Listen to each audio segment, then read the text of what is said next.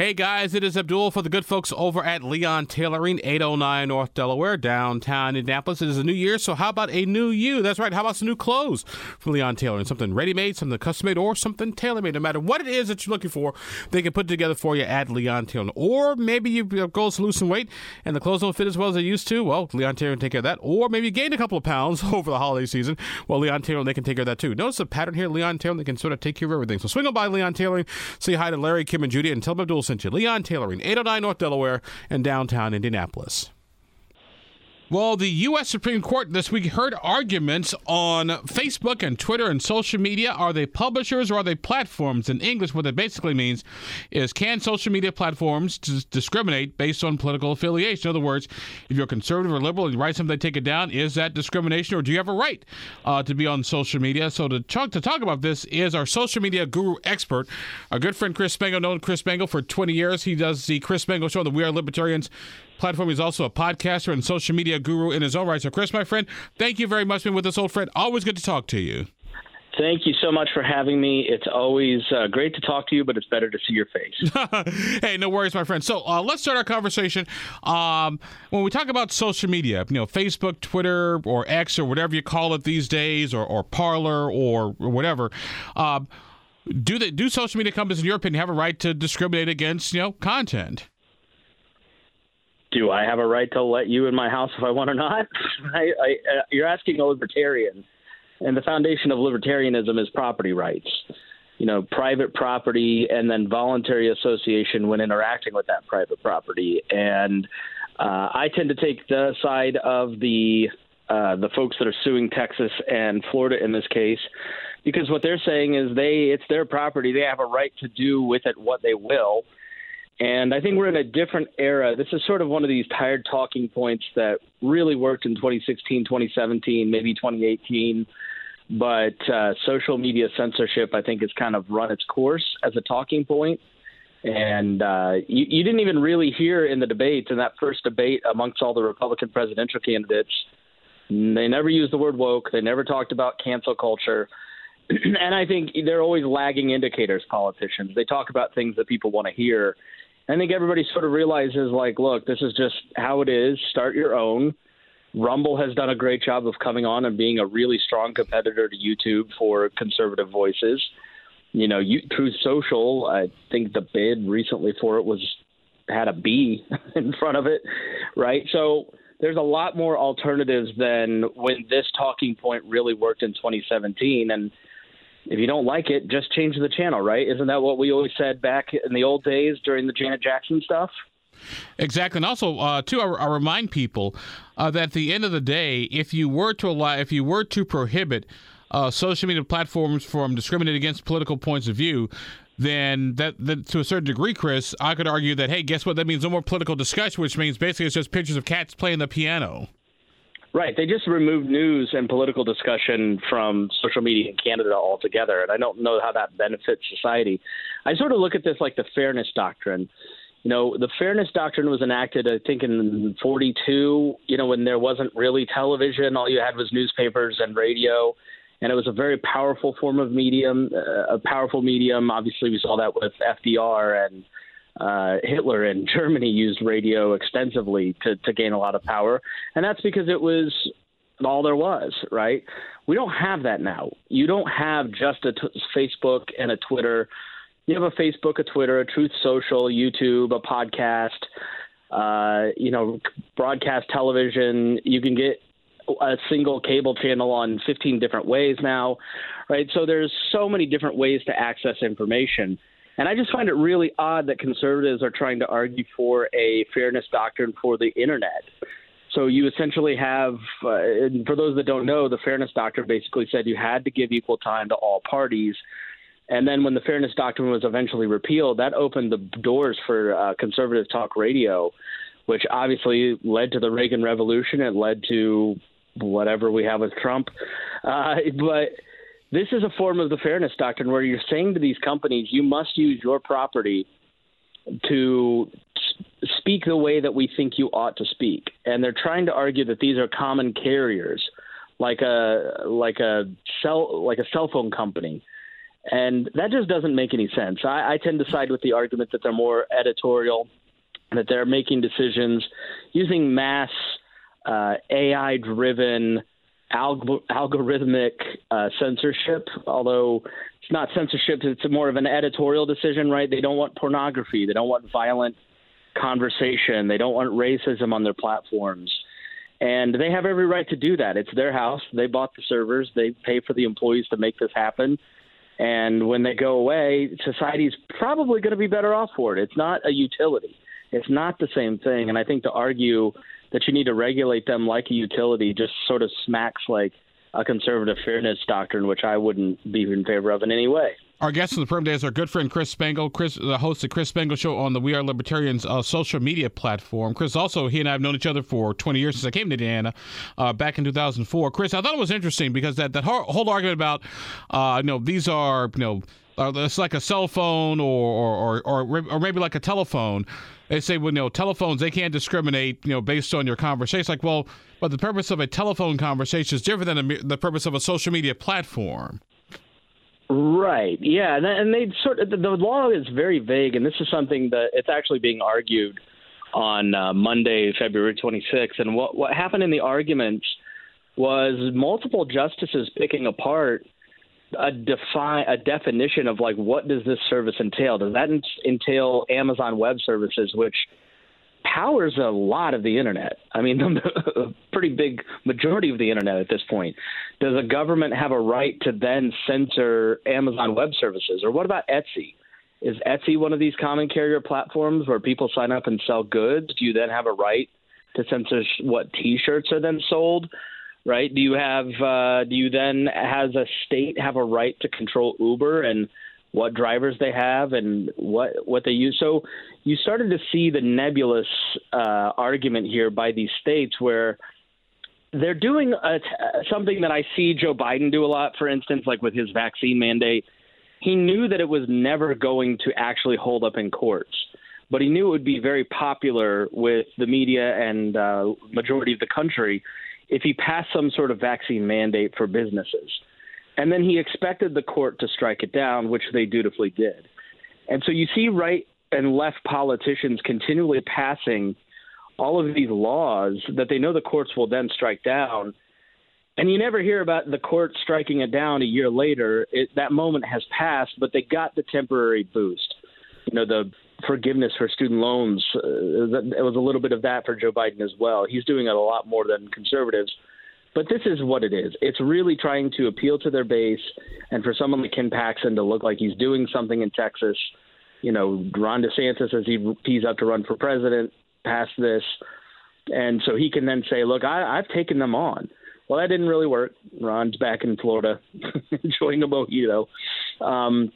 But the dangers of it actually working and the Supreme Court siding with them have far-reaching effects beyond just the three social media companies that we talk about.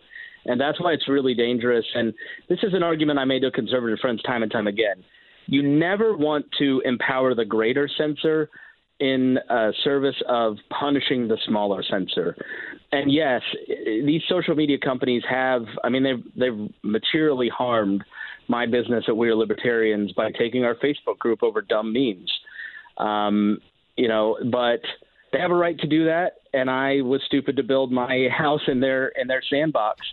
But I don't want to empower the government to have tools that they shouldn't have, and then everybody gets hurt permanently in a way that they can't repeal because I want to punish somebody that hurt my feelings because they took down a meme. Our guest on the program today is our good friend Chris Spangle, host of Chris Spangle Show on the We Are Libertarian social media platform. So we're talking about the Supreme Court decision that some folks may be familiar with, that we heard on Monday about challenging whether when social media companies take down content, or for example, mostly political content, are they discriminated against political speech? So we're having a good conversation about all that. Chris, another thing I thought was interesting too in this whole platform discussion, and you said it earlier, sort of how politicians tend to be sort of lagging when it comes to social media. They're having arguments that we had 8, 9, 10 years ago. Right. What does it tell you that on a Supreme Court with justices who, some of them are, let's face it, kind of up there, that may not understand exactly, okay, so what is this ex-Twitter Elon Musk thing going on here? Yeah, I mean, that's the problem with trying to sort society through the government to begin with, because the government is slow by design. That was the way that the founders designed our government, is that it would sort of insulate us from the wild passions of the public, which we seem to live in thanks to social media. And it's meant to be slow. It's meant to take its time. And 8 years after a subject comes up, it's thoughtfully and carefully considered at the Supreme Court, having been through multiple courts and decided on and thought through. That's all really good, right? It doesn't feel good a lot of times in talk radio land, or on, I don't know what the liberal version of that is, right? But that's the way that it's designed. And you have senators who craft these policies who don't understand how it works. And if they do understand how it works, it's usually because a lobbyist group paid for them to understand how it works. And the effects of such a law then have these unintended consequences that they didn't anticipate and are worse than the original effects. So that's the problem of trying to organize through government, as opposed to solving a problem by profit through businesses and the marketplace, or solving a problem through compassion using civil society and, neighborhoods, family, nonprofits. That's what makes up civil society. So we've got to be really careful about what we ask our politicians to do and what we push them to do. And because that oftentimes is permanent. Look at the AUMF in Iraq and Afghanistan. We're not even at war in those countries, but there's still a law that says they can spend money to bomb whatever country they want. Edward Snowden exposed massive amounts of lies in terms of domestic spying. Well, everybody shrugged their shoulders and went, well, that's terrible. And then it's still here. This phone call is being recorded. So we've got to be very, very careful about what we ask our politicians to do and who we actually elect. Also, Chris, you also bring up an interesting point. I want to explore this with a little bit. Like I said, the argument that to say social media was kind of like, say, maybe like the telephone or the cell phone, 20 years ago. Not many people had them. Now they've got them, and so that is what makes the government regulation that much more important. The fact that so many people, are on social media. It's how we disseminate information. It's like the electric company. It's like the gas company, and it's like your cell phone company. And right. and also, and I could tell by the look on your face, you ain't buying none of that. No. I mean, everything I do for a living didn't exist when I graduated high school in 2002. And it's because government regulation can't keep up with innovation in the tech space. And that's a good thing, right? There are negative effects to it. But think of how many trillions of dollars are made in terms of people having new opportunities, new jobs, new problems being identified, and then new businesses and new nonprofits being formed to solve those solutions. We live in a great age. As Louis C.K. said, we're flying through a chair in the air and nobody's happy. This push from both the left and the right to get their arms around it and try to control it, I think, is incredibly dangerous, because they really just want us to live as they see fit, as opposed to this great age when we can start to, live as we want and voluntarily associate with each other, as opposed to being forced to publish the rantings of a candidate that we don't agree with, that we don't think, I'd also say with the Florida law or Texas and some of this stuff, conservatives say, oh, we're being censored. But when you really look at the censorship, it's not like these platforms are pulling them off for talking about. Isn't Tucker Carlson one of the biggest people on social media these days? Yeah, right. Ben Shapiro's number one on Facebook and has been for years, right? So they rule social media, and that's really where they'd be the first to go, which is why it doesn't make sense. And I was moving towards a point, but I forget what it was. the reality is conservatives do thrive in these environments, and why they'd want to materially change that and hurt themselves doesn't make any sense to me, because it's given them the counterbalance of the New York Times. Like, people who complain about the mainstream media now, I just laugh at them like, that doesn't exist. All that's going to matter in 2 to 10 years, Abdul, is who you know in person, because everything online is going to be AI generated, lacking the human touch. It's going to be unbelievable, literally. Like, who you know in person and interpersonal groups, I just think is going to have such incredible importance. And, you know, with the development of AI and its rapid rise, that's really what's going to matter.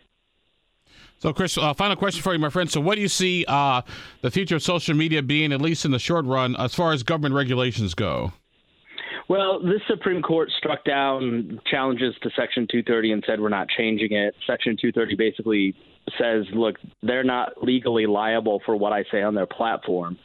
And I don't see that changing. I don't think that the Supreme Court is going to rule in favor of these two companies. You know, you have a pretty strong libertarian streak in a lot of the conservative justices on free speech. You're obviously going to get that with the more progressive-leaning justices. And they've already upheld to Section 230. So I think in terms of legal challenges, you'll continue to see this biting at the apple from the left and the right.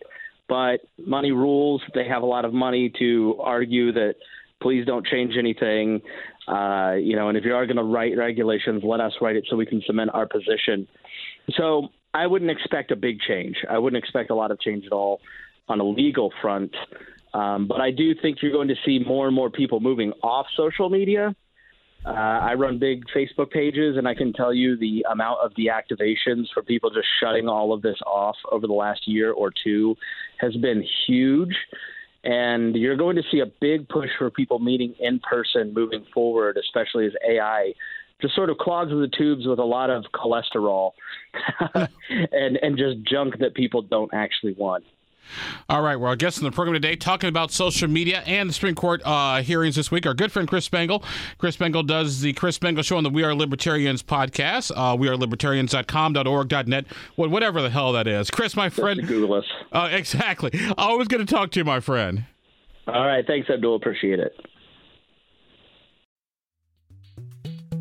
This podcast was produced and edited by Chris Spangle and Leaders and Legends, LLC. If you're interested in starting a podcast or taking yours to the next level, please contact us at leadersandlegends.net.